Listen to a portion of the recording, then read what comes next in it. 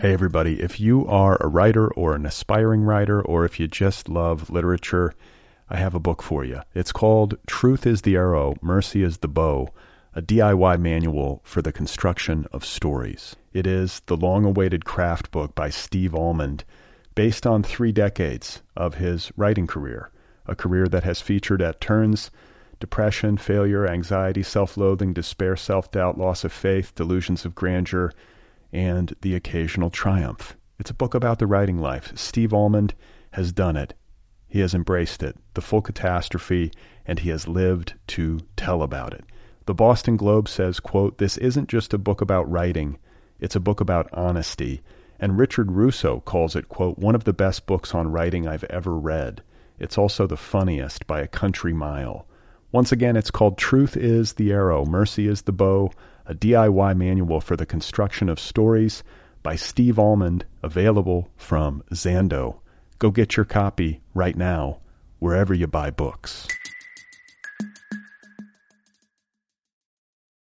Hey, you guys, today's episode is sponsored by Marcy Dermansky Editorial Services. Marcy is now offering private editorial services to writers just like you. Is your manuscript in a box? Is it in the back of a drawer? Is it buried in the dark recesses of your computer?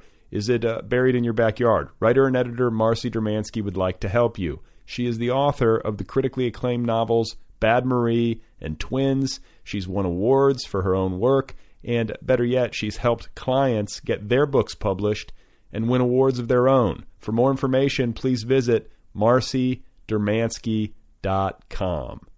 She's an editor. She can edit you. Go and hire her. Oh my God. You are not alone. You have found other people. You and I have a friend in common. Every stupid thing that a writer could do, I've done. I think it's really beautiful. Jesus, dude, what a struggle, you know? It was incredible. You know, it's like your head exploded seeing what was really there. And now here's your host, Brad Listy. Just one person at just one time. Right. Okay, everybody, here we go again. This is it. This is Other People. This is produced in a domestic environment. This is currently an object of your consciousness. Thank you for tuning in. I'm Brad Listy here in Los Angeles, California. It's nice to be with you. My guest today is Kelcey Parker. She is the author of a new novella called Lily-Ann's Balcony. Lily-Ann's Balcony. It's available now from Rose Metal Press. It's set at Falling Water, the Frank Lloyd Wright masterpiece. So it's kind of a historical fiction, imagining actual people in their environment. And in this case, the environment happens to be a Frank Lloyd Wright masterpiece. So I had a great conversation with Kelcey. She and I are going to be talking in just a minute. Before we get going, a few orders of business. If you would like a free audiobook download from Audible, please visit audibletrial.com/otherpeople. Again, that's audibletrial.com/otherpeople. You go there, you can get yourself a free audiobook when you sign up for a free trial. Also, quickly, a reminder about the archives of this program and Other People Premium. Here's how it works. I think most of you know this. You get the most recent 50 episodes of this podcast for free. Doesn't cost you a penny. But if you would like to access everything, all 250-something episodes, including conversations with authors like George Saunders, Cheryl Strayed, Ben Marcus, Sam Lipsyte, Roxane Gay, Sheila Heti, and so on and so forth, all you have to do is sign up for premium. It's $2. $2 a month. And the easiest way to sign up is to download the free Other People app. This podcast has its own app, which is available now for your iPhone, iPad, iPod Touch, or Android device. You get the app. The app is free. You can listen to the most recent 50 episodes in the app at no cost, and then you can also sign up for premium right there inside of the app to get access to the rest. It's very easy to do, and the great thing is, once you have the app, you don't have to do anything anymore. New episodes automatically upload to the app. You can download episodes to listen to offline, and you can access premium content and the full archives all right there within the app. So please go get the free app and then sign up for premium for $2 a month and support the program. I would appreciate that. So what's next? I got an email this morning from a regular listener named Stefan, who writes, "Hi, Brad. I've picked up on a strong current in recent episodes of your hesitation about publishing your new work. I know it's been talked about for a while. I just listened to the Susan Strait episode 117, where your novel imploded, but it's starting to feel like a fait accompli. At one point you mentioned having written 2 or 3 novels. He's writing this in all caps. 2 or 3 novels since your first that have gone to the scrap heap. That's astonishing.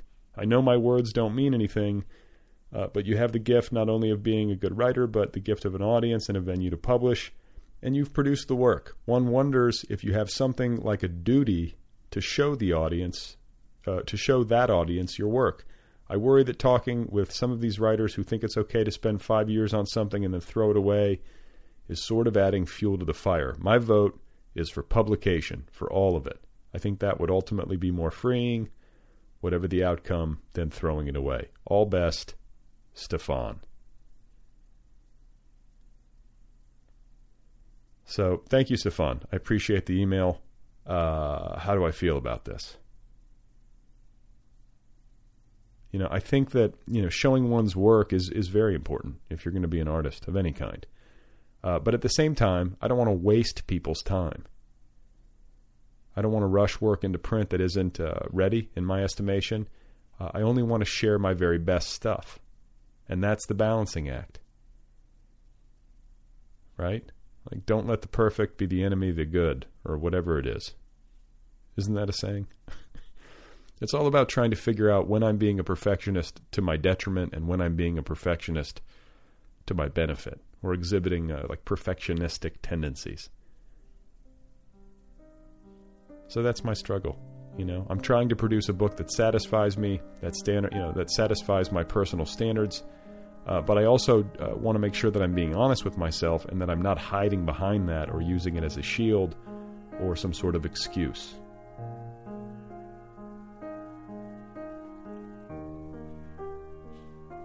Because, I feel like there can be a strong emotional drive to publish for many of us, whether it's an ego thing, you just want to see yourself in print, or it's a financial thing, you need to sell the work so you can make some money, so you push it out there before it's ready, or often it's some combination of both.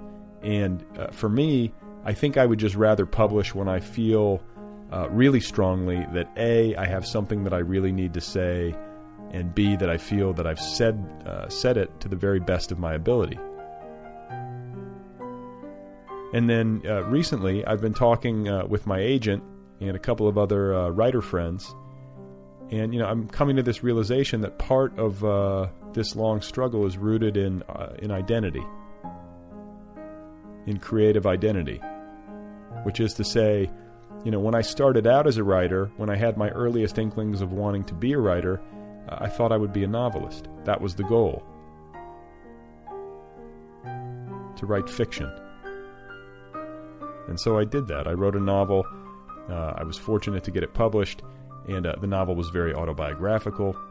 And then in the intervening years, I've been doing all this work online in an editorial capacity and so on. I started doing this podcast, which eats up a lot of my time, but which I enjoy a great deal. And then when I've tried to write fiction, I've often found myself unsatisfied with it because I feel like I'm not saying what I really want to say somehow. And I feel like my fiction tends to be an expression of my own personal stuff, which I guess all art is. But what am I trying to say? I think what I've been trying to come to grips with for, perhaps for too long is that I think I just want to write nonfiction. And I think that's closer to who I am as a writer and an artist in terms of my true identity as a creative person. And that and that's not a value judgment on fiction writers or fiction broadly speaking. It's simply an admission of what my interests are. And I think I've alluded to that on the podcast many times before. It's kind of insane because it's something that I think I've known for a long time, and yet I've continued to try to write fiction. It's like this slow motion realization process that probably everyone else can see clearly but me. So let me read you something that my agent, Aaron Hosier, wrote to me recently in an email. It sort of hit it on the head for me as we were going back and forth about this. She said that, quote, nonfiction people write their way toward consciousness, and fiction writers tell stories of the projected unconscious. End quote. So I don't know if that tells the whole tale, but it made sense to me when I read it. You know, fiction writers are mining their subconscious or their unconscious mind, and sometimes, you know, and often their lives, but they're digging deep in these ways that are often intuitive and creating their narratives, whereas nonfiction writers are often working their way towards some sort of consciousness or epiphany or insight right there on the page in what is obviously a personal way. It's hard to fully define, but, you know, I think that's pretty much it for me. And I should also say that I think this podcast is part of that reckoning process, because obviously I'm as interested or even more interested in the writers behind the stories than I am in the stories themselves. That's just me. It's just my weird thing. I want to know what's going on with people. And personally, I want to find a way creatively / artistically to tell you what's going on with me, which I think is what I've been doing with this program and these rambling monologues for the past 2.5 years. And it's what I'm going to do in my next book when it's done. God willing. I'm just going to tell you what's going on somehow. But of course, it's more complicated than that, because it's about getting the words in the right order and finding the proper narrative architecture for what I want to say, etc. So thank you, Stefan, for sending that email. If you guys would like to send word, the email address for this program is letters@otherpeoplepod.com. And you can also leave me a voicemail over at the show's official website, which is otherpeoplepod.com. Okay? Hey, everybody. If you are a writer or an aspiring writer, or if you just love literature, I have a book for you. It's called Truth is the Arrow, Mercy is the Bow, a DIY manual for the construction of stories. It is the long-awaited craft book by Steve Almond, based on 3 decades of his writing career, a career that has featured at turns depression, failure, anxiety, self-loathing, despair, self-doubt, loss of faith, delusions of grandeur, and the occasional triumph. It's a book about the writing life. Steve Almond has done it. He has embraced it, the full catastrophe, and he has lived to tell about it. The Boston Globe says, quote, "This isn't just a book about writing, it's a book about honesty."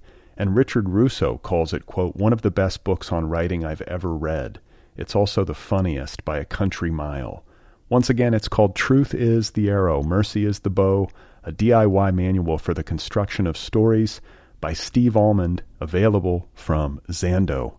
Go get your copy right now, wherever you buy books.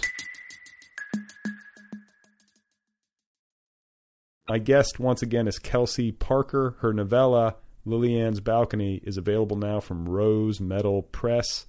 Very pleased to have Kelcey here, and I hope you enjoy our conversation. Here she is, folks. This is Kelcey Parker, and her new book, once again, is called Lillian's Balcony. I am in my office at Indiana University, South Bend. Okay. And Hoosier. I was going to say, actually, technically a Titan.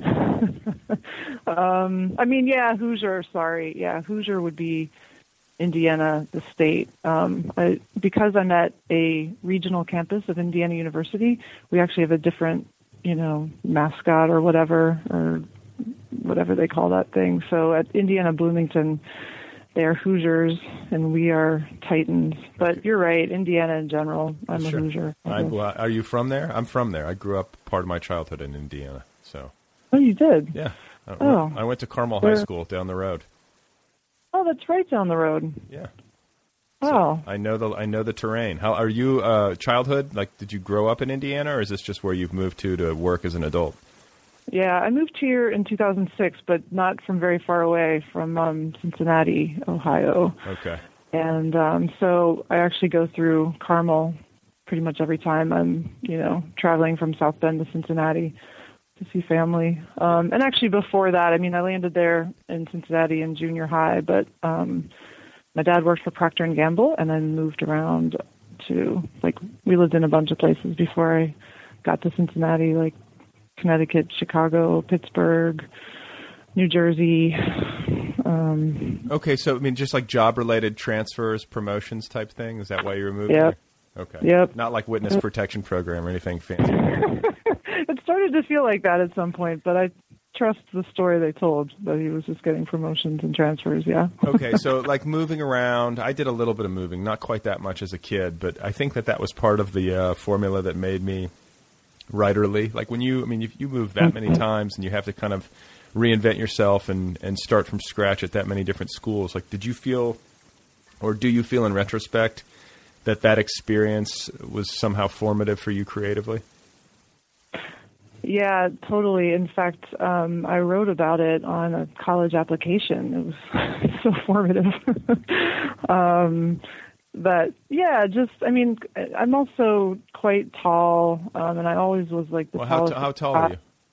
I'm almost 6 feet tall. Okay. Yeah, my wife is like 5'10.5", so yeah. When she wears heels, I'm like, it's like Tom Cruise and Nicole Kidman back in the day. You know, I'm like, I feel short. I'm impressed that she wears heels. Like I tend to avoid them. Well, I'm like almost 6 feet. So like if we're like flat-footed, I barely edge her out. But if the heels, then it's, I just have to deal with it. I think she does it just to fuck with me.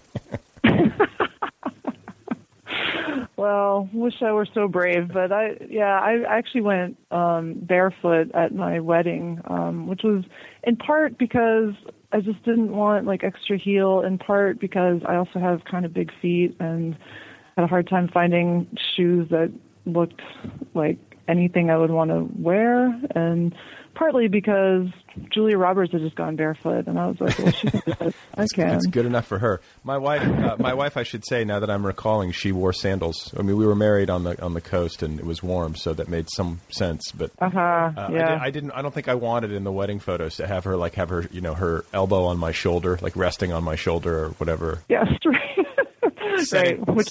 Setting her glass of champagne on my shoulder as she towers. That's what many of my high school dance photos look like that. So what was it like for you to be a tall girl? Because regardless of how tall you eventually become as a adult, girls grow faster than boys. They always shoot up first, and there's this weird period of like adolescence where the girls are like a head taller than the boys. But for you, you must have gone through that, and then to be almost 6 feet tall as a woman is a bit unusual. Yeah. So what was it? I mean, was it difficult to be that tall? I always kind of think it's sort of empowering. Like I'd rather be tall than short. Yeah. I mean, the nice thing is, my dad's almost 6'4", and he was always sort of the mind that, taller is better. And, so he would tell me that, but I don't know, you still go to school and tower over people and feel self-conscious. And especially like we were talking about with moving around a lot and constantly having to show up as like the new girl and the tall girl. And I was also really shy. I don't know. I have no idea if this matters or not that I was the firstborn, but somehow it feels, relevant that I just was kind of quiet and liked to sort of watch, but then, being tall made me sort of conspicuous, I felt like. And I was going to say, to be shy, but also to be like towering over everyone is, that's not exactly the ideal combination. Right. Like physically, but physically striking. People notice you, and then you're like, listen, I just want to blend, but you can't blend. Yeah, exactly. But the nice thing too, I think, was that I was pretty athletic. My dad was also really athletic, and I think he didn't know what to do with me other than take me outside and like throw football with me or kick a soccer ball. And so we did a lot of that, and I got pretty good. And being tall is an advantage in sports, and it's an advantage. It's an advantage in life. Like I read these stories about how like if you're tall, you're much more likely to be promoted. Like CEOs tend to be tall. It's very rare. I mean, then again, there's always like the Napoleons and like that sort of thing in history where you have these kind of, the reverse. But usually it's like, if you're taller, people think you have more command. I don't know. Have you ever felt that? Like, do you feel like you ever get treated better because you're tall? I don't know. I remember when I started teaching high school, right when I finished college. That was the first thing I did. I taught high school English, and I don't know. I wasn't really super great at controlling a classroom, but if I had anything, I had my height. I tried to use that as like the only attempt of controlling, these like teenage boys and girls who were, almost my height too. But I don't know. I mean, I could sort of be maybe a little more intimidating that way, but you know what I found when I was teaching. Notice. Oh, I'm sorry. I Yeah. don't mean to intrude, but I was just hearkening back to my teaching days, and I remember I had a particularly unruly comp class, and it was just hard to get them to settle down at the beginning, Yeah. And I remember one day I walked in and I was just trying to talk, and they were just really loud, and then finally I just stood up on my desk in silence, which. Just to be weird, and it totally worked. But I didn't say anything. I just stood up, which is sort of an attempt at, for me to become twice as tall as I was. Yeah. And maybe more physically imposing. But I think I think always the element of surprise is a good idea, and then just being slightly weird without going overboard could potentially work for you. Yes. No, that's a really good strategy. And it's flashing me back. I remember standing on my desk at some point when I taught high school. Now I don't know why. I feel like it had something to do with teaching Romeo and Juliet, but this was a long time ago. It wasn't me trying to get control of the class at that point. Oh man. So they were controlling me by then. Are you a disciplinarian as a teacher? I mean, have you gotten better at it over the years? No. I realized pretty early on I was never going to get better at it because I had no interest in it. I just had no interest in constantly saying sit down, tuck your shirt in, throw your gum away, be quiet. It just seemed like the most boring thing to do all day long. And not to mention put your weed away and other things that came out in the classroom. Your students take their weed out in the classroom? Well, one person actually lit up in the back of the classroom, and I was like, what's that? I'm like smelling something, and I'm like, oh my God. And where was this at? This was at a high school in Cincinnati, it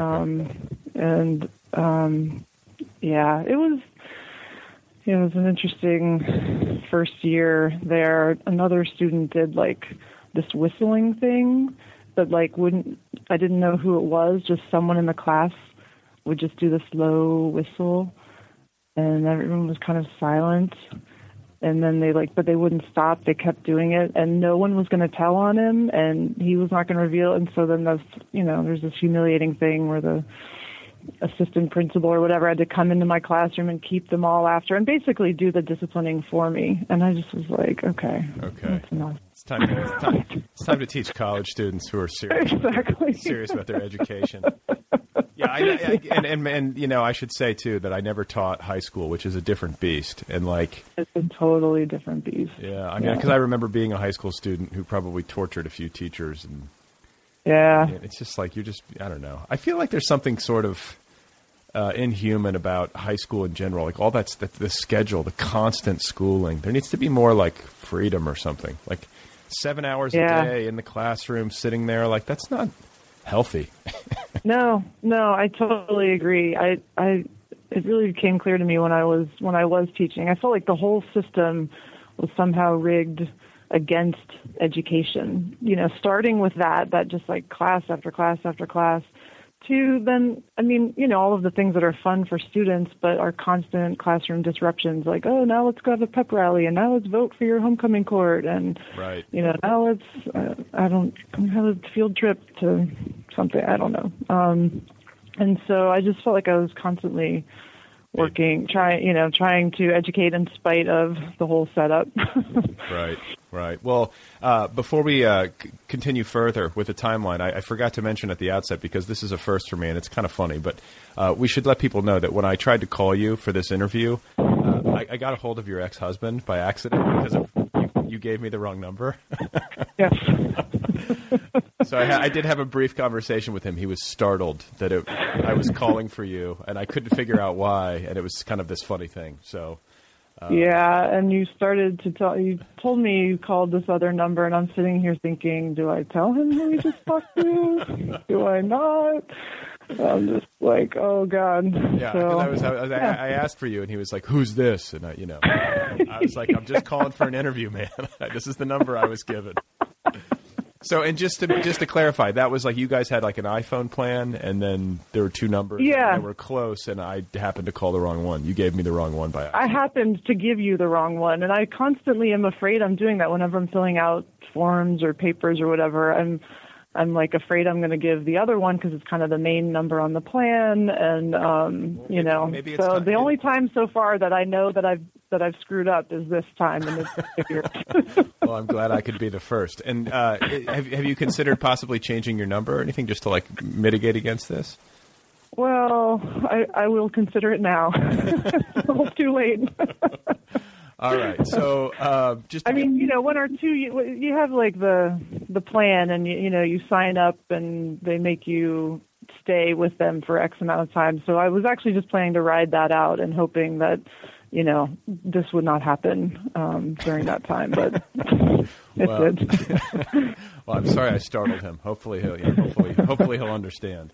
Yeah. So Midwestern upbringing. Father sounds like kind of a good Midwestern dad. 6'4" athlete. You were athletic, which is not always the case for people who have a writerly bearing. But sometimes is. Like, I mean, I feel like it's too easy to say, well, writers are just book nerds who are uncoordinated and, wear glasses. And, like, the truth is that literary history is peopled with a lot of writers who were, really good writers who also happen to be really good athletes, which is sort of an embarrassment of riches, to be good at both. Like, it almost feels like if you're a good writer, you should be a horrible athlete or just, like, completely physically inept. But you are not. You're a commanding 6 foot tall collegiate athlete, right? Yeah. Well, but they did sort of compete with one another in my sense of identity and stuff. I mean, I definitely grew up, sort of bookish, but really my identity was my sort of more public identity was as an athlete. I was always doing sports, and was a 3-sport athlete in high school, and then Which sports?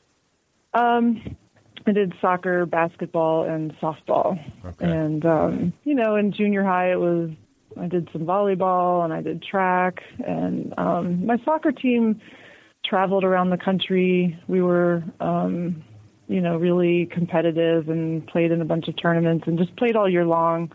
And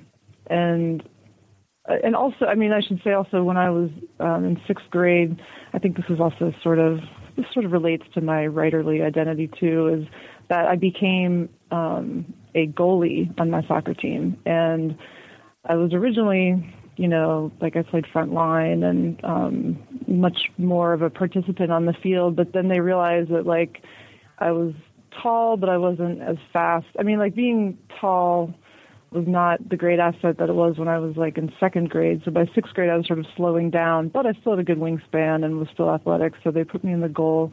And, you do a lot of standing and thinking and making up stories. I played soccer. Goalie is a lonely position, not only because of, the nature of the game and the way that you have to stand back there and watch a lot of the action unfold, but also that, like, when somebody, when you get scored on, it's just you.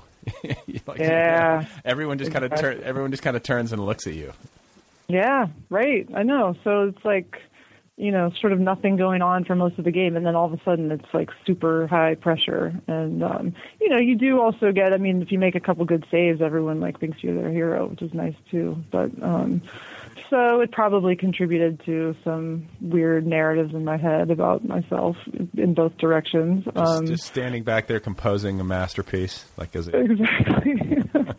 Yeah, but again, like being an athlete was my main identity as a kid, and so for as much as I read and sort of was interested in writing and the arts, I didn't give myself permission to.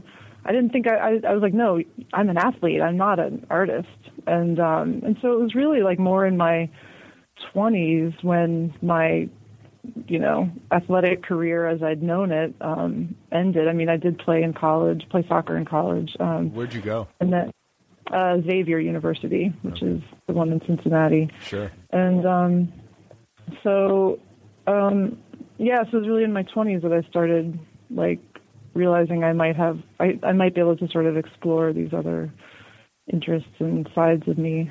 So yeah, they're related, but they're also a bit in competition. Okay, so you weren't really showing as a writer until you got into your 20s. So quasi late bloomer. Yeah, definitely.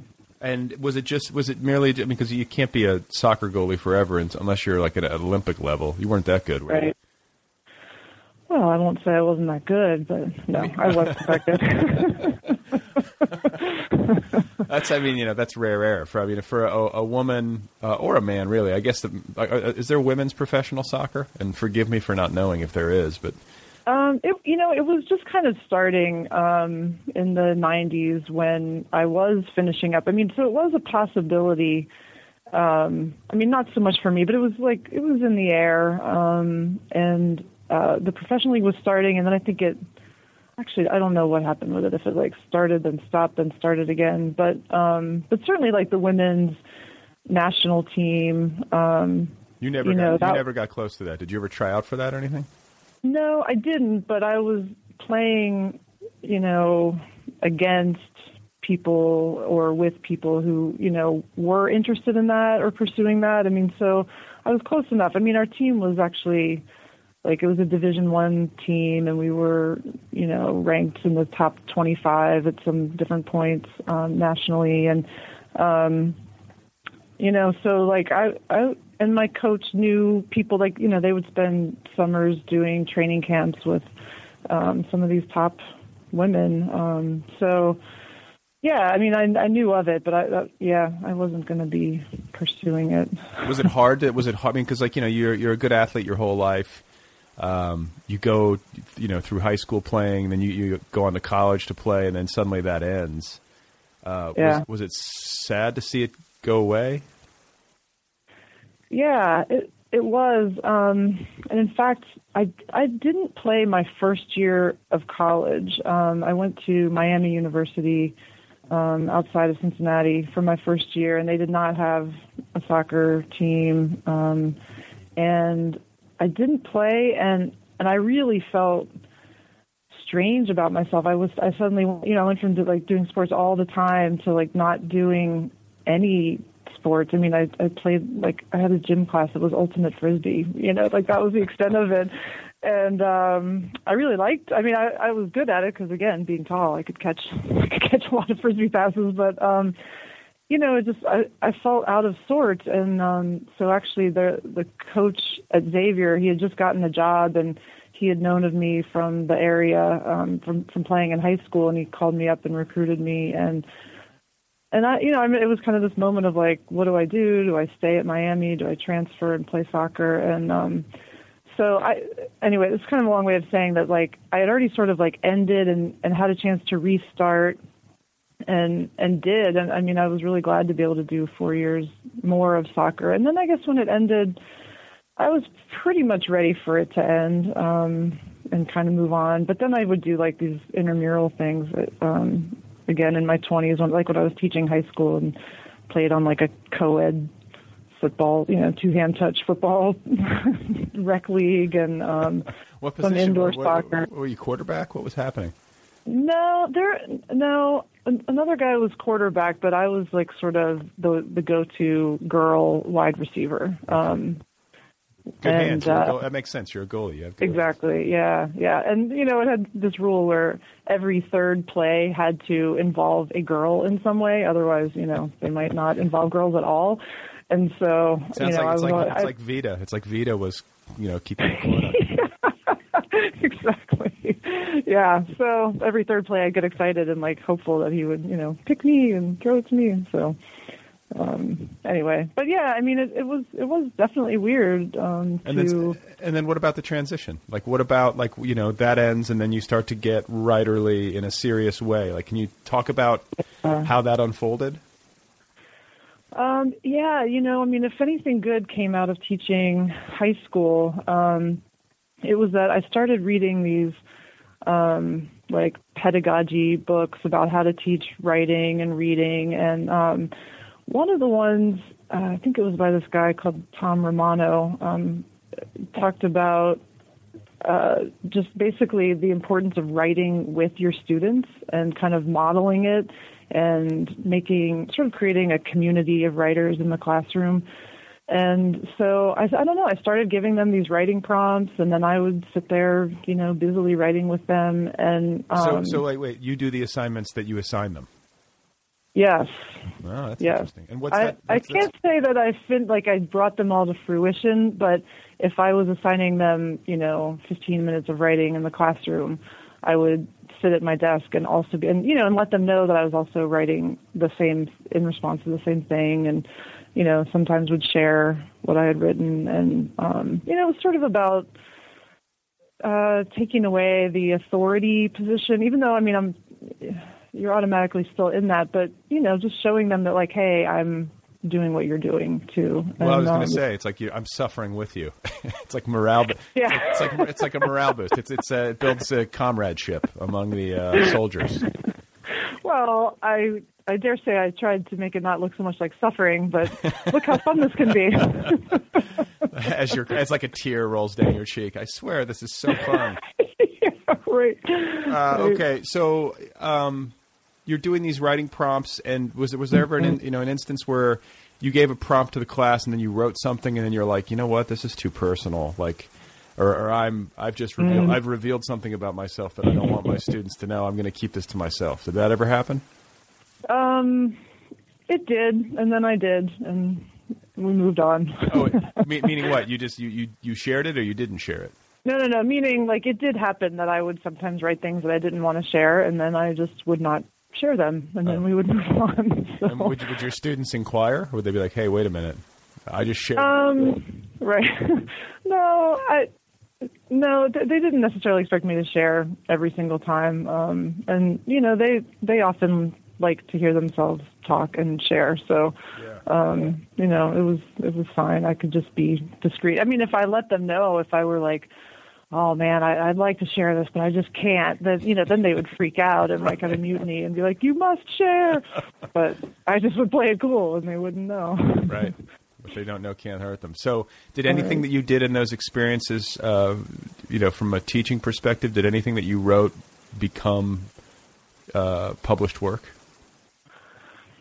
Oh, no. But it was practice, crucial practice. It was, yeah.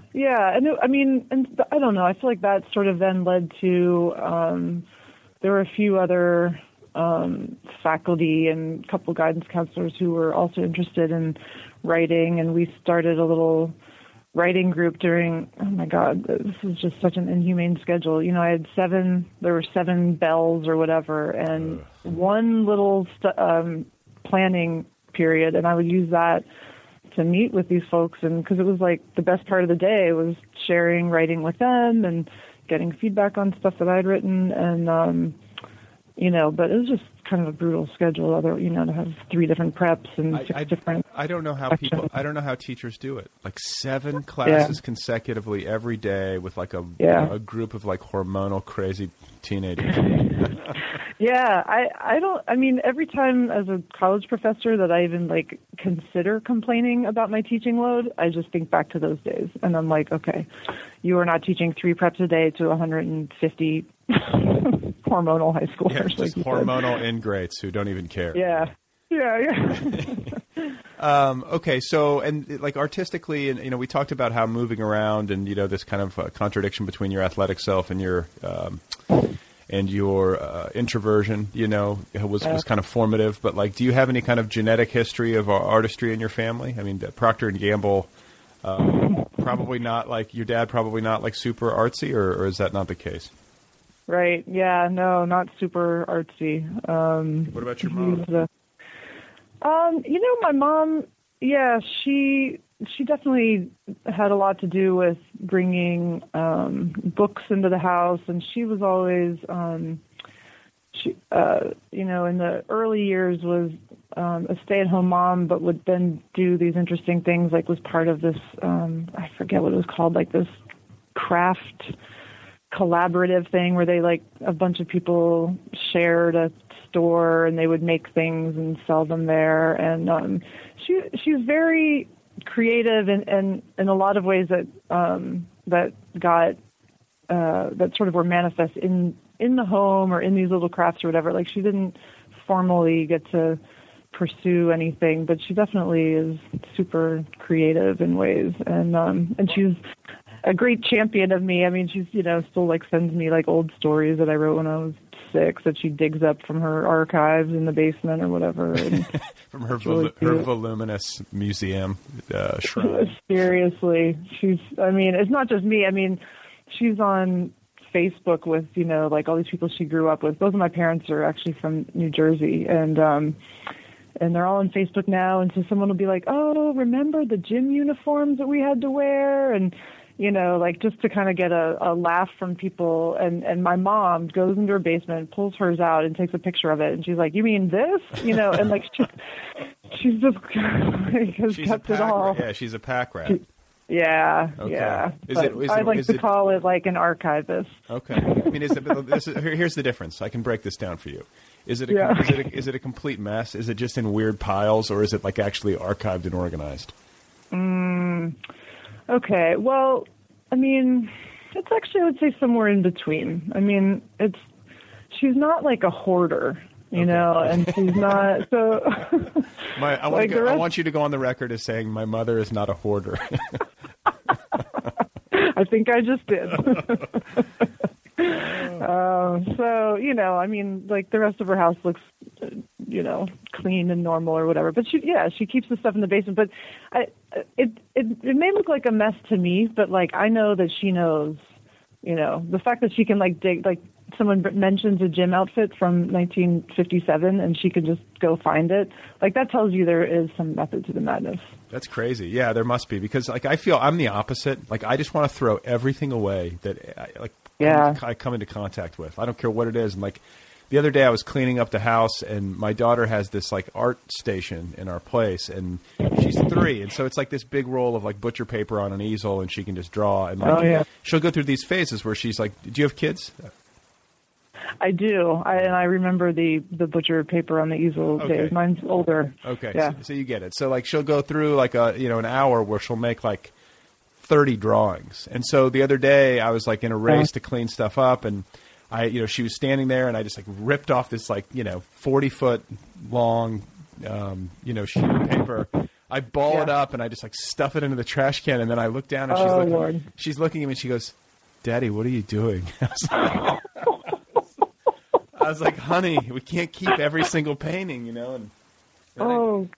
I just felt like an asshole. I was like, "What? Should I be more of a pack rat?" Because like, I am not sentimental, like at all. Like I don't want any of it. I'm not going to remember any of it. I don't remember a single drawing I ever did as a kid. I don't care, Like yeah. But some people do. They like that stuff. They want the stuff, and like I'm scared of stuff, man. I don't want any stuff. Yeah, I know. It can creep and it can take over your life. But I have to say, like not wanting to keep stuff is different from this.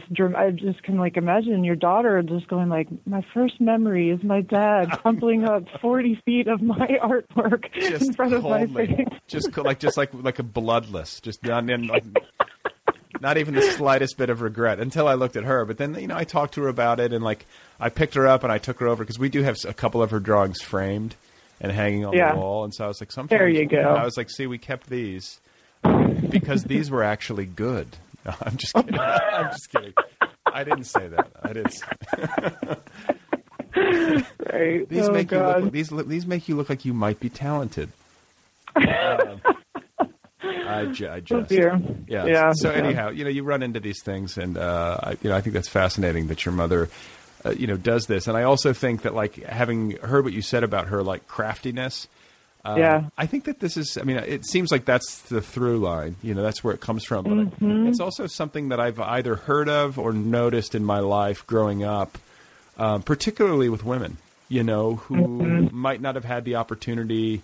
To get out and be creative, either because of some generational or gendered thing, or because they made the decision to have children and be stay-at-home moms, or whatever it is, or they had to work a job and didn't have time to write a book, or whatever it was. Right. So But I feel like, regardless of gender, that if you are somebody who is wired to be creative and to make stuff, there's no stopping it, and it'll come out somehow. You know what I'm saying? Like, even like you might be like the best cupcake maker, or you might be, you know, I don't know what it is. You're doodling all day long or something. But like it's almost like it's like it can't stay in your body. It's going to come out somehow. Mm-hmm. Yeah, totally. I mean, I've got friends who, you know, just like know how to host a party, right? And like every detail is like perfect and beautiful and appealing. And I don't mean in like just the totally anal way, but I mean like they really know how to like do the whole spread in this like beautiful artistic way and make people feel welcome and create this great environment. And, you know, but they would probably not think of themselves as, you know, creative or artistic in any way. And yet it's something like I could never do. I think that's an awesome skill. Like when people have that like social grace, you know, and like that, they can, I guess like, you know, cause you're an introvert and, you know, those kinds of things probably, I've talked about this before on the show, but like, you know, people who are introverted, those kinds of social activities tend to deplete rather than energize. And it's not that you can't enjoy them. It's just that, like, by the time they're over, you're like, you need to lie down. But no, I sort of I'm amazed by people who have that sort of like elegant, like, you know, effortless way about them, and they can just host and put everything together. And it's, you know, the thing that I'm amazed by is, you know, A, that they can do it, and then B, that they have fun doing it. I know. Totally. Right. I mean, I like to go to a party every once in a while, but like, it's just, you know, I don't know. I guess it's just a different skill set.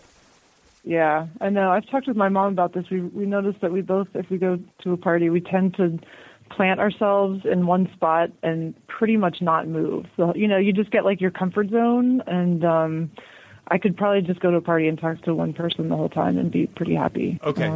Let me. I feel like I'm the same way, and I want to talk about something because I'm realizing it right now, and I'm able to articulate it, but it feels like it's slippery, and if I don't say it right now, I'll lose it.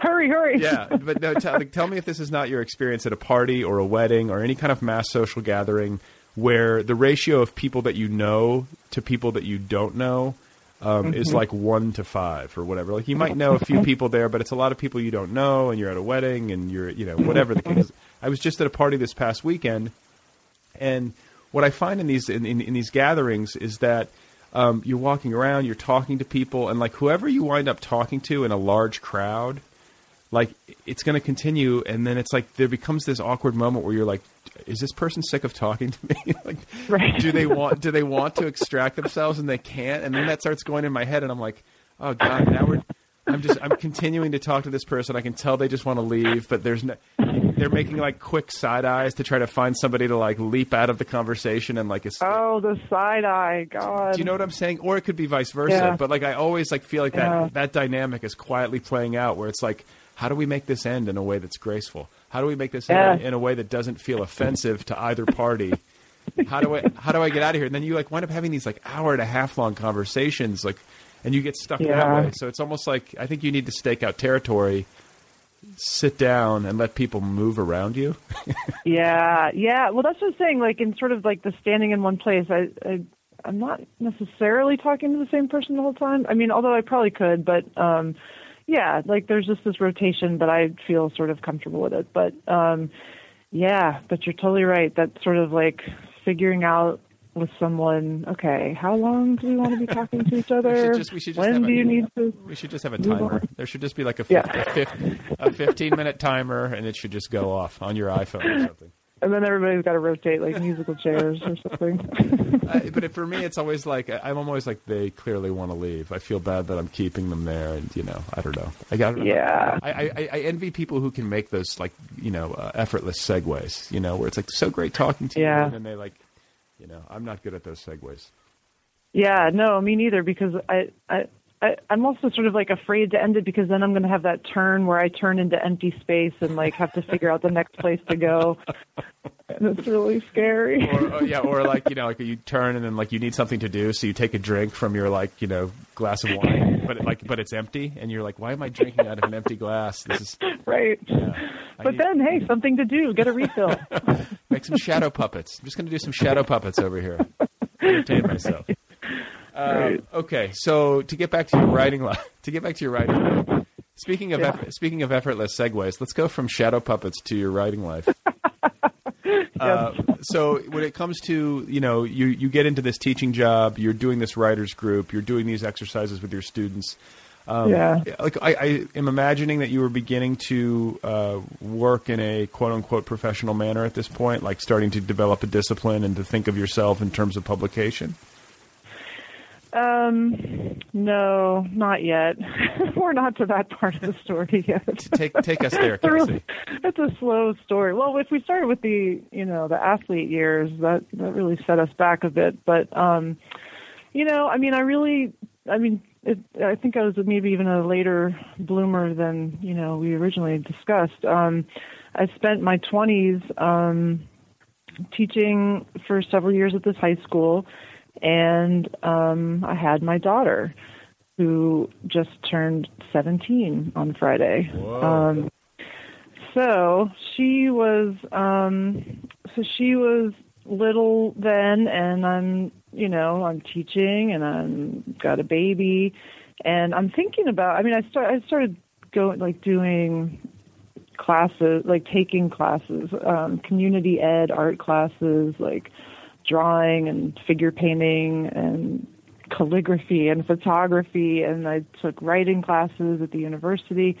But it was all just sort of, whatever I could do in my time, in my free time, which didn't feel like there was much of that. And, don't forget my football league, that too. While I was in between catching touchdowns and That's right. raising an infant child.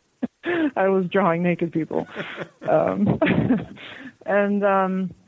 So anyway, when she was a few years old, I finally was ready to transition out of high school teaching and ready to transition into graduate school. And so I didn't really have a sense of how to think of myself as a writer. I knew I wanted to do it, and I'd been doing some, just at home, but and in these classes and groups and whatever. But it was really grad school that helped me understand what it might even look like to be a writer, and to do that sort of as a major part of my life. So wait, graduate school was University of Cincinnati? Yeah. And you got your PhD? Yep. Yeah. And I started with my master's degree, and I did it back to back. So I was actually there for 6 years, and, but it was just great. There they would, I met all these other people who had similar pursuits. I didn't have these people in my life as a mom or as a high school teacher, people who were imagining themselves as writers. So suddenly I'm in this culture and I'm around these people, and, and then there's these great event series bringing in authors and getting to meet people, and then just, working with my, Lori Moore, Jane Smiley, Clara Massoud. Okay, so you got to interact with these people as a MFA student?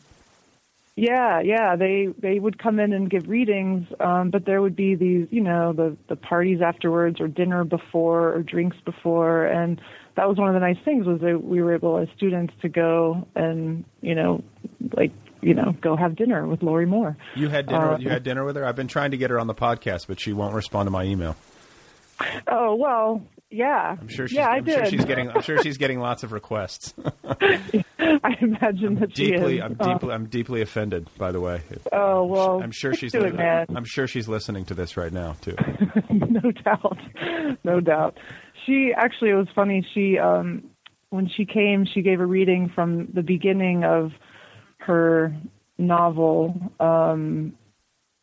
What was it? The Gate at the Stairs, and it was not published yet. This was it was really pretty early in the process, and but it was the beginning, and it's pretty much exactly the beginning that ended up in it. And then I saw her. That was in probably like 2002, and then in 2012 or so, she gave a reading at Notre Dame University, or University of Notre Dame up the road, and I went to that, and she read the exact same thing, and I'm so horrible that I actually told her that I heard that thing. I was like, I heard that 10 years ago.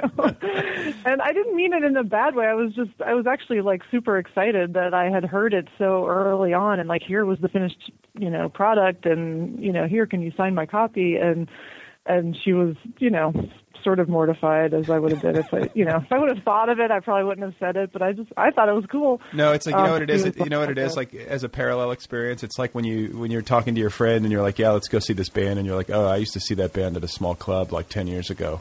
Like, I heard Lori Moore read A Gate at the Stairs in, 2000. Right. 2002. Yeah.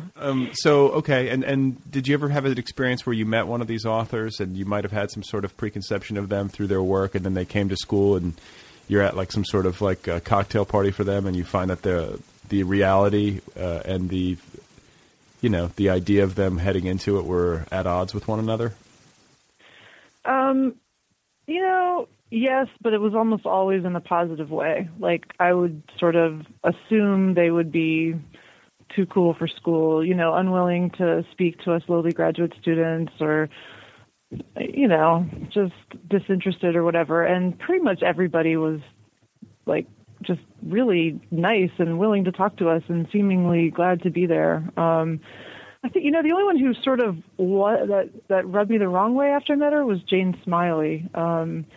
She's a super tall woman. She's like 6'2" or 3. That's why she looked at you and she's like, "Hey, this girl's tall. Don't you compete with me?" That's right. Well, that's a funny thing because, like, generally I sort of wish I were maybe like an inch or two shorter, like still tall, but not, still, but so I could wear heels, and or something. But I'll tell you what, whenever I'm around other tall women, I do get very competitive, and I like stretch myself up really high, and I'm like, are they taller than I am? And I like make people around me tell me, like, no, Kelcey, you're taller. You like you force yourself to yawn just to like demonstrate wingspan. Exactly. Or like I find an excuse to walk over near them so someone can look at me and tell me if I'm taller.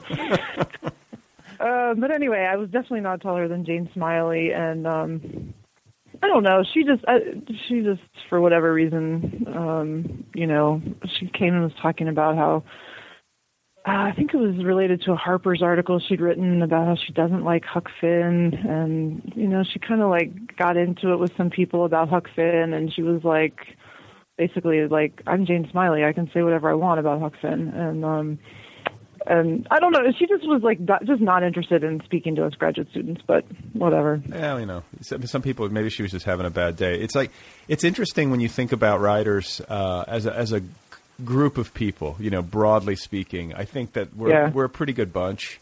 I mean, I don't know. I feel like writers tend to be pretty self-effacing and pretty kind and maybe humbler than artists of achievement in other realms might be, broadly speaking. Yeah.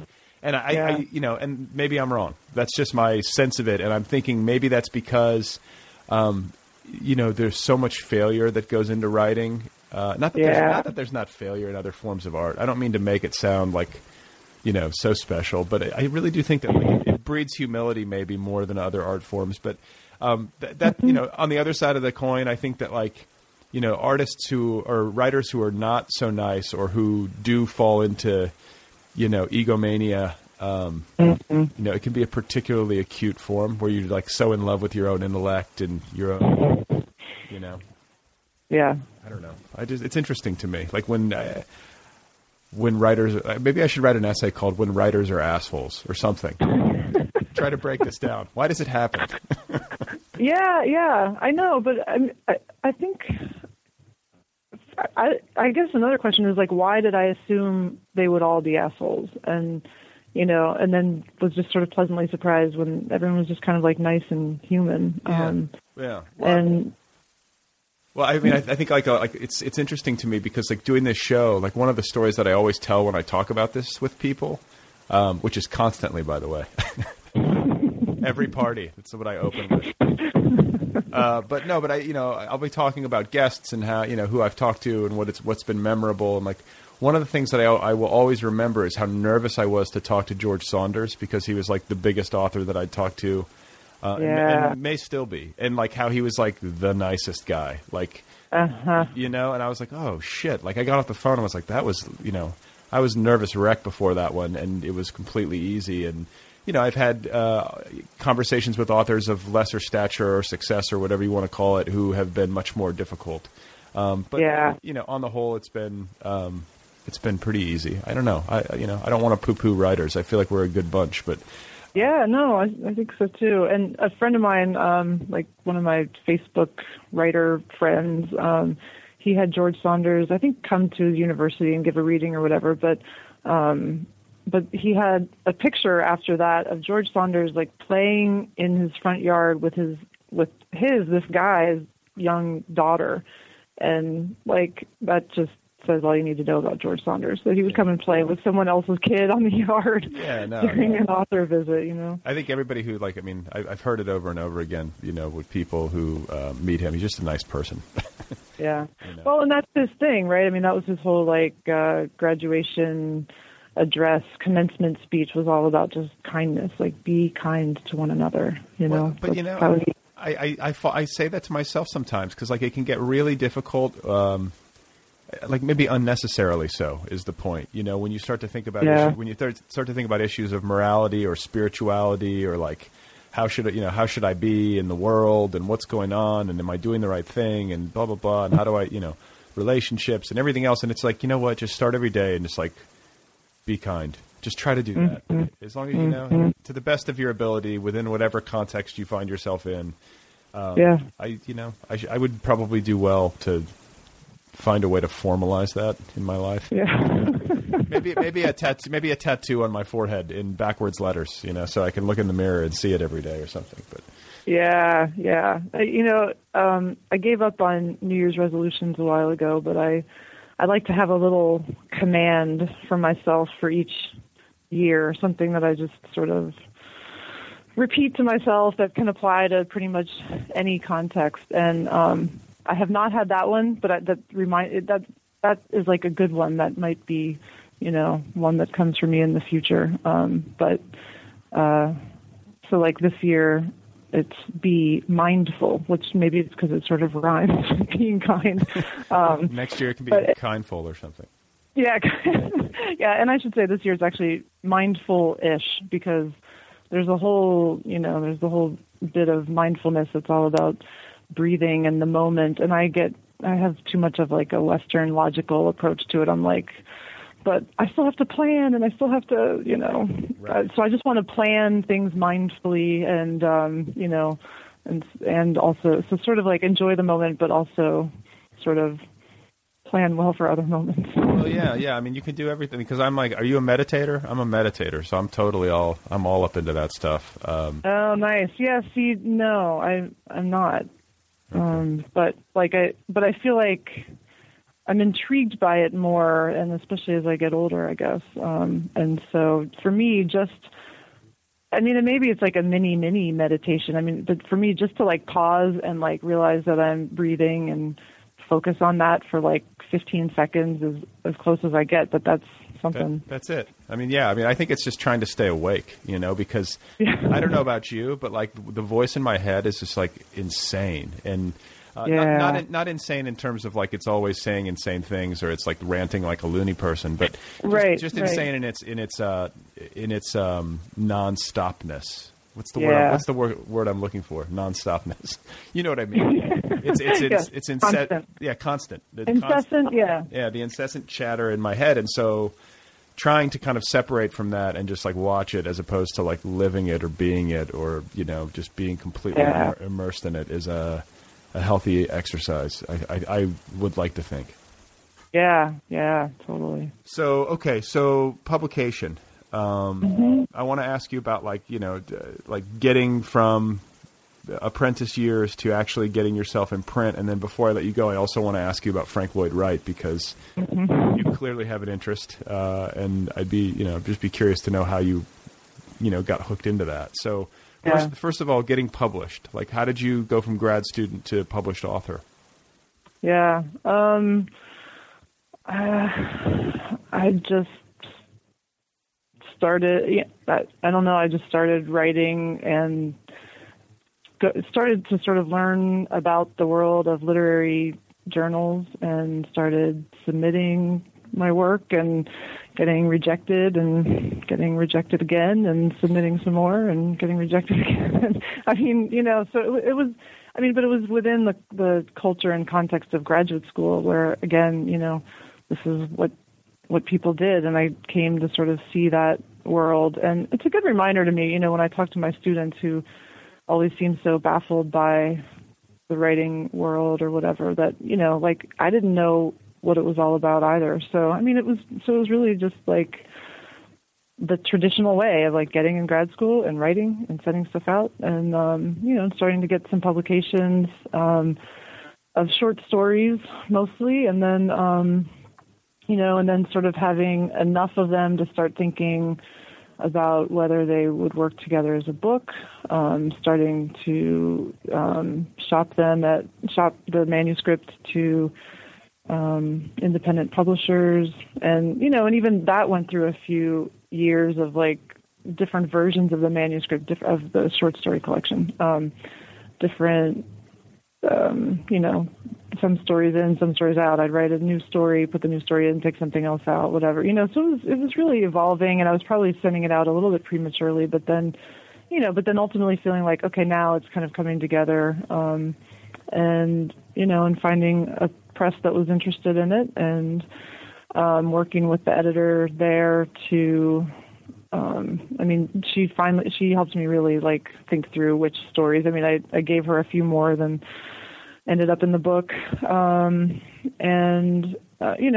really the old fashioned long, hard road of it. Sure. Well, I think it's common. It's rare that it's rare that it's anything but. And, did you automatically went directly to indie presses, or did you ever try to go to a big house with a collection, or did you know well enough to just say, I probably have a better chance of getting this in print if I start with indie since it's a collection? Or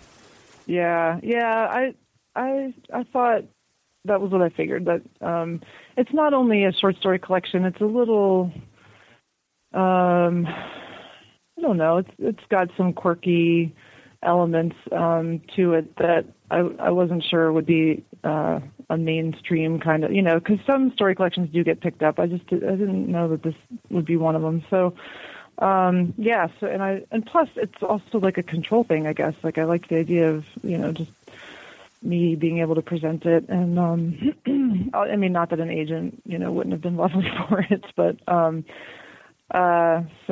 you like control? Not that all writers do to an extent, but like, is that a thing?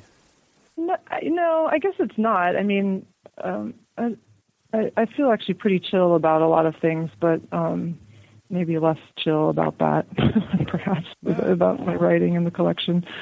But anyway, so I also my dissertation, it was at Cincinnati. They have the sort of PhD in creative writing, right, where you can do a creative dissertation. So I was actually working on a novel for that, and that I did plan to sort of send to agents and try to, and actually was doing it for a while, and that was probably a little bit premature too, but or a lot, I should say, but at some point I just stopped with that, and this was after graduate school when I had moved up here, and I was like, you know what, I bet my story collection is more ready to go than that, and so I sort of switched gears, and instead of trying to get an agent for the novel, I decided to go for the short story collection. And then, the novel has languished a bit just because I keep writing other stuff, and I did this Frank Lloyd Wright novella, and how did that happen? Like with Frank Lloyd Wright? Like what is that? Yeah. What chipped off your interest? I'm assuming you've been to Falling Water. Yeah, well, going there was what did it. I mean, I'd seen, I knew almost nothing about it. I didn't know where it was in the country. I basically all I knew. Is it in Pennsylvania? Is that right? Yeah, it's about an hour south of Pittsburgh. Okay. In this, I mean, the closest town is a couple miles away, and the population of that town is 75. So it's really remote, and it was like this. It was like a weekend country retreat for the Kaufman family, who owned this department store in Pittsburgh, which is now a Macy's, the original downtown store. Well, actually all of them. They have some suburban ones too that are also now Macy's, but their employees would go out to this land, and this was before Falling Water, the house was built. But they would go and they would like play in and around the waterfall, and they would. It was like this whole camp area with these cabins, and people could stay, and the workers, especially the women workers, could get away for a weekend and just get some, fresh country air. I love how they used to do that back in the day. Like they would take a cure and like get air for like whatever illness. It was just like however sick you were. It was like, oh, you have cancer. Like go get some air. You need some air. In the right. Yes. So that was what they did, and then the depression hit, and fewer people were able to make the trip, and the train stopped doing the even that trip anymore. So eventually the Kaufman family just sort of took the land, and they were like, let's build a country house, and let's hire a famous architect to do it. They always were hiring famous architects for their houses, for their store. And Frank Lloyd Wright was pretty old at the time. He was 69 or so when the commission came in. So, he could have just been totally washed up, and he ended up having another 25 years of, that included like the Guggenheim and stuff. But anyway, that doesn't tell you how I got there. I sort of diverted into the story of it. But the fact is that spot south of Pittsburgh is a perfect halfway point between the Jersey Shore, where I have family, and South Bend, Indiana, where I live. And so it was just a matter of breaking up a 12-hour trip into 2 6-hour driving increments, and staying there, just kind of wanting to stop at some, it was sort of random. I mean, almost chosen from the car, just what about here? Should we go here? And I saw that the quote unquote Frank Lloyd Wright house was there, and there was actually another one there too. And I was like, I didn't realize that was there. I mean, so I just vaguely knew of it, and then just on the way out of town, did a tour of the house. And is it amazing in person? Yeah, it is really amazing. I mean, in my book, I have at least one character who sort of acknowledges that it's maybe sort of smaller or uglier than one might think, and I think I think some people might sort of think that. But people say the same thing about me. I kid. Yeah, so I don't know. It is pretty amazing, and I just was instantly captivated by it. And I mean, my book of short stories is very invested in. I mean, it's called For Sale by Owner, and it's very invested in domestic spaces and I don't know, just houses in general. I'm just interested in, and so I don't know. I was going through the house on the tour, and I just was like, I have to write a story set here. I just knew I wanted to write something set here, set there, and I started thinking about it, and I was like, and it's going to be a domestic tragedy. And so, I had these grand thoughts in my mind, and basically when you're on the tour, what's really cool about Falling Water is that the Kaufman family's books are all lining the walls. Their artwork is on the walls. Their furniture is in the house. I mean, a lot of Frank Lloyd Wright houses are just kind of gutted, and there's just the structure is amazing, but there's no sense of people having lived there. And so, they talk on the tour a bit about the Kaufmans. I mean, I had no idea who'd commissioned the house or anything about it, but so I got kind of interested in, what they were all about. And when I got home from the tour and from the trip and just started reading up on Falling Water, I mean, I pretty quickly learned that a domestic tragedy had, in fact, already taken place there. Ooh, interesting. That so the couple, the Kaufman, Lillian and Edgar Kaufman, who had commissioned it, they just had a tumultuous marriage, and he had a number of affairs, and they were in the wealthy set of Pittsburgh, and so it was all kind of public, and had a child outside of their marriage, and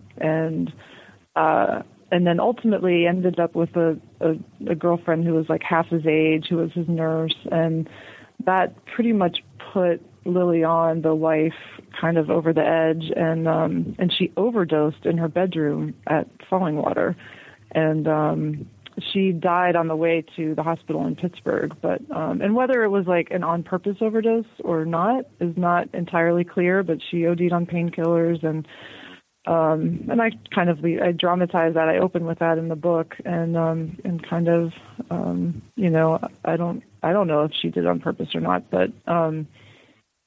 but anyway, I mean, just the fact that this had already happened, and of course, they don't tell you about it on the tour. It's not really what they want to bring up as you're standing in her room, where you're standing right now. Yeah, exactly. Yeah, that gives me the chills though. I think that sort of thing creatively, those kinds of synchronicities between intuitive or instinctive creative ideas and what actually happened in real life. Yeah. Where you don't even know, you didn't even know that had happened, but yet you're standing in that house thinking domestic tragedy. I think there's something to that. That I'm unable to articulate. You know what I'm saying? Yeah. No, I know. I think it is part of the weird, the sort of magic of the creative process. I mean, yeah, I don't, I mean. Are you psychic? Yeah. Do you have any kind of contact with spirits or anything? No, but I think, but I do, I have one of the characters is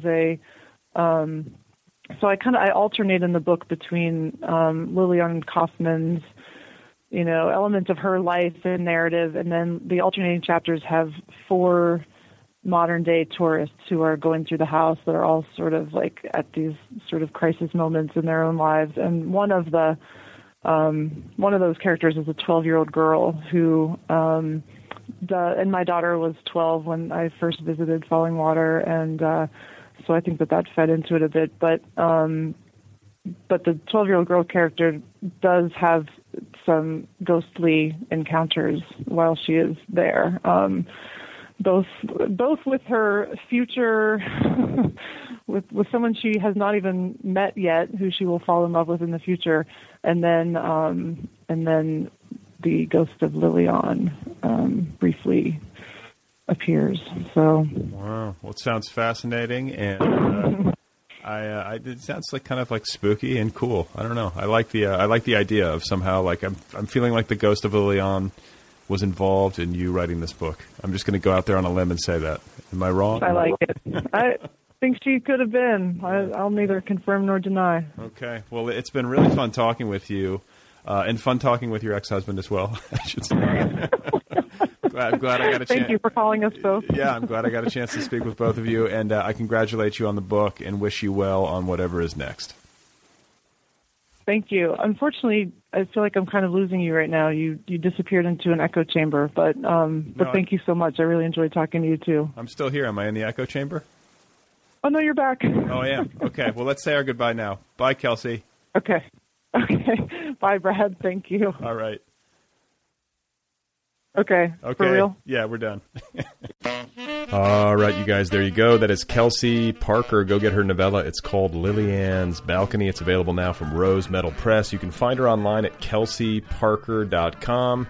And don't forget to go get your free audiobook from Audible. To do that, just visit audibletrial.com/otherpeople. Again, that's audibletrial.com/otherpeople. Thanks to Kill Rockstars for all the great music as always. Be sure to check out KillRockstars.com. And don't forget to go get the free Other People app and to sign up for premium. That way you can dig into the archives, okay? So, yeah. Creative struggles. I'm figuring myself out. It's not a round peg, round hole situation. That's what I'm arriving at. Whatever it is that I'm going to write and publish is probably not going to mesh entirely with like preconceived notions of what traditional models are, if that makes sense. What I mean to say is it's going to be a little weird. It's going to be a little bit idiosyncratic and personal, and that's it. And I should also say that it's about talent. It's about discovering what you're good at and coming to grips with what you're maybe not quite as good at. That's a part of it. I mean, I might be able to write some fiction. I've done it before, but I think what I really prefer is nonfiction. That's my tendency. Maybe it'll change. I don't know. It's just where I am right now. It's a fluid process. Please remember that Václav Nijinsky died of kidney failure after decades of insanity, and that Edvard Munch's sister went mad. That is it for now. Thanks to Kelcey Parker. Go get her book. Thanks to Rose Metal Press. And I will be back in touch with you shortly with another episode from another writerly, bookish human person. Okay? That's all. You can turn this off now. It's over. It's done. Goodbye. Seriously, goodbye.